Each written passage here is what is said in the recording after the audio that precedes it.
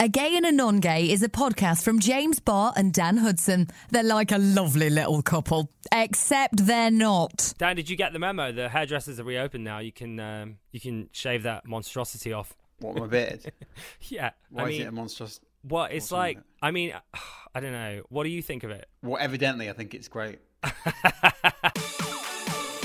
Welcome to A Gay and a Non-Gay.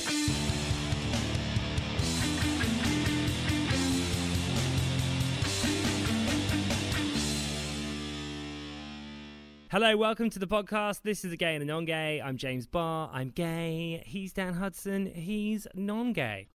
It is annoying, though, because whenever we go on a Zoom call, whoever the meeting's with will spend the first 10 minutes of the meeting talking about your beard. That's why you want me to have a shave, isn't it? Let's not beat around the bush.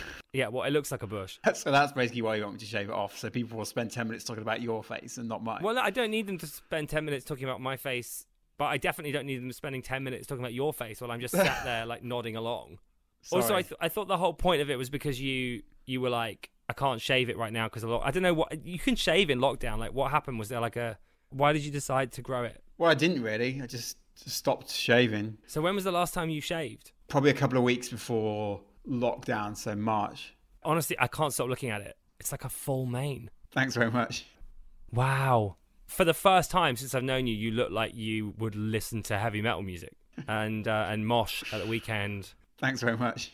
It is very metal, which is not a bad thing, I suppose. Well, it depends how you look at it.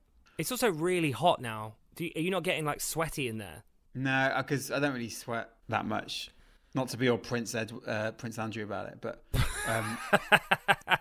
I know it's so Prince Andrew, but it's true. If we went on a run, you would be sweating twice as much as me, and not because I'm so fit. Where are we going on a run? Pizza Express. Here's the thing, like, I have only ever slept with one person with a beard. And listen, hands up, that's pretty bad odds because I've slept with a lot of people. Yeah. I don't think I've ever really found it a thing, but I know some people are really into beards. But when I slept with this one guy, he ended up with, you can imagine, in his beard. So I'm just wondering what kind of stuff you've got hiding in there. Well, I haven't been spaffing on my own face, have I? But have you had a lot of people sliding to your DMs saying stuff like that? No. Maybe my messages didn't send. Let me just check my signal. The thing is, you are being so thirsty with your beard on Instagram. It's like your thing. Me? Yeah. You're a gay thirst trap right now. You posted a picture wearing our pronoun vest and pronoun hat on our Instagram, #ad, and you're doing this ridiculous pout, and you're full beard, full bush out for everyone, and all the comments are just like, I've never fancied Dan Hudson, but this is the best photo I've seen of him. Firstly, I don't think I'm not pouting. What even is that? It's just a photo of me, isn't it? Also, no, you are pouting. Your lips are just like full pout. I don't even know what that is. Well, like, when you're not smiling and you're kind of just like pursing your lips out. Well, we've got to sell these T-shirts. Show James, me. So. Don't blame it on that. I wouldn't really say I was pouting. I'm just not. Yeah, I'm not smiling because I can't really just like smile on cue. Thomas wrote, he looks so confused. Shade. Have sales of our pronoun collection gone up since said No, photo? actually, no, I think they went down actually. People wanted refunds when they saw you in it. Demand has fallen through the floor. No, I'm just joking. You can get yours now. Go to gaynongay.shop. 10% goes to mermaids. A Gay and a Non-Gay. Can you just admit though for a second that you actually do enjoy the attention from gay men? Why? Well, no, I think you think that if you admit you like the attention of men, that makes you seem a bit gay. Does it? To be honest, it's funny. It's fun and it's funny, mainly because it winds you up. That's the real tea. Okay, so why does it wind me up? Because the attention is not on you. So I can just picture you like sitting with your phone and there's all these notifications like, yeah, Dan Hudson looks sick or whatever. Why am I not getting all the attention? I mean, I think I posted a photo on our Instagram as well a day or so before and got no likes compared to how many you got. Well, yeah, but that's partly because you're always posting photos of yourself on Instagram, whereas I don't really. Certainly not like selfies. Although I now need to sell our T-shirts, so you can expect more where that comes from. Going back to what I was saying, though, do you enjoy it other than the fact that it annoys I've just me? Yeah, I guess so, because it's all positive, isn't it? You don't find it a bit creepy? It'd be creepy if it was like your mate's missus or something, or like creepy. It'd be weird, but like people who I don't generally know. FYI, most of my mates don't have a missus. It really took me a while then to kind of unpack what you were explaining. That would be annoying, or if it was like some girl from back in the day or something, that would be unhelpful. But you don't. But the gays are okay. Also, I mean, honestly, I haven't really looked at who is saying this, whether it's blokes or girls or whatever. It's blokes, I think. If a girl posted and they were called like Sarah or something, so like... Who's Sarah? As in... Is that a Freudian slip that needs to be edited out? No. That's a name where it's obviously... If someone's got that in their username, they're obviously female. Well, not obviously, I suppose. There's an extremely high chance that they're female. Oh my God, this is classic Dan trying not to say the wrong thing, and it's so funny. But how does it make you feel? Is it like, yeah, I'm the stuff? What kind of vibe does it give you? I mean, I guess so, but I knew that anyway. So. Just tell me how it makes you feel when you see that. It's nice to be like noticed and whatnot. And I guess like from back in the day, I was never particularly confident in my attractiveness, probably until I was 24 or something. So it's like, oh, that's interesting. That wouldn't happen at school kind of thing. So yeah, it's nice, isn't it? Great. We'll bring on the likes. Way! I saw a meme earlier that I think is relevant to this conversation that I'm just going to try and refine. Homophobia, the fear that gay men are going to treat you the way you treat women. Now, obviously, you treat women pretty well, so that isn't necessarily targeted at you. As a gay man, I have definitely treated straight men the way I'd assume some of them have treated women. Even if you just look at Shawn Mendes, the amount I lust after Shawn Mendes publicly, and if you saw a straight guy doing that on Twitter, like constantly hitting on Demi Lovato or something, you'd be like sickened by that. Yeah, I can get away with it. Do you write comments on Shawn Mendes' wall and stuff? No. But I talk about him a lot here and with my friends. I do find it weird. Take Sophie the Cock Destroyer, who we follow each other on Instagram. So people comment things on her profile, and I'm like, why would you say that? What like? Well, I've got the kind of person in my head that follows porn stars on Twitter. Do you know what I mean? Right.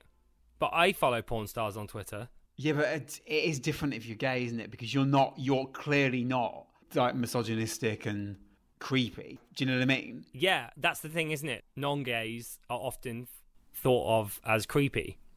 And why is that? Because you're creepy. So to answer your question, no, I haven't. I'm not going to go for a haircut anytime soon. Right, thank you. Great.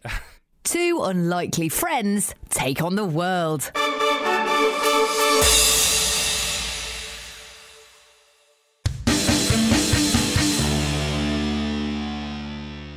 Last week's interview with Christian was just amazing. Thanks. And I don't know. Why are you saying thanks? Because it was my idea to get him on. B, I was the one that found him and reached out to him. C, I hired the studio for him to use in Chicago. D, I read 2 of his books. E, I watched his TV show. F, I came up with a lot of ideas for questions. G, I edited it. And H, I did all the admin. Well, anyway, I was thinking about J.K. Rowling a lot listening to Christian, especially this bit where he was saying that sometimes it's the hate for themselves that they're projecting onto other people. If you find somebody who is in these movements, the trick is not to engage them in a debate. You can never win in a logical debate against an illogical subject. What we have to do is we have to listen and we have to understand what the motivations are for why they've gone that way. And I guarantee you that the motivations are not one that is ideological. It's not one that's based on hatred. It is one based on self-hatred in most cases. I mean, do you think I'm reading into that, or do you think that's pretty accurate? She's been beaten up, hasn't she, by her husband? Ex-husband, yeah. So obviously that's awful, but it's interesting how that is the case. It does feel like she's projecting that onto this quote unquote cause, which she's sort of she's mapping that onto this, but they're not the same thing at all. It's not logical for us, but like those things are connected, aren't they? Clearly. I think so. And hey, listen, I don't want this to be a deep dive about J.K. Rowling again. I just heard that last week and I just thought, wow, that's really helpful to me to understand where her hate might be coming from. And maybe you can put that in a box more easily if it's affecting you. I guess like Christian said, you can never win a logical debate with an illogical subject. And right now, that illogical subject is TERF extremism, J.K. Rowling, and Karen Twitter.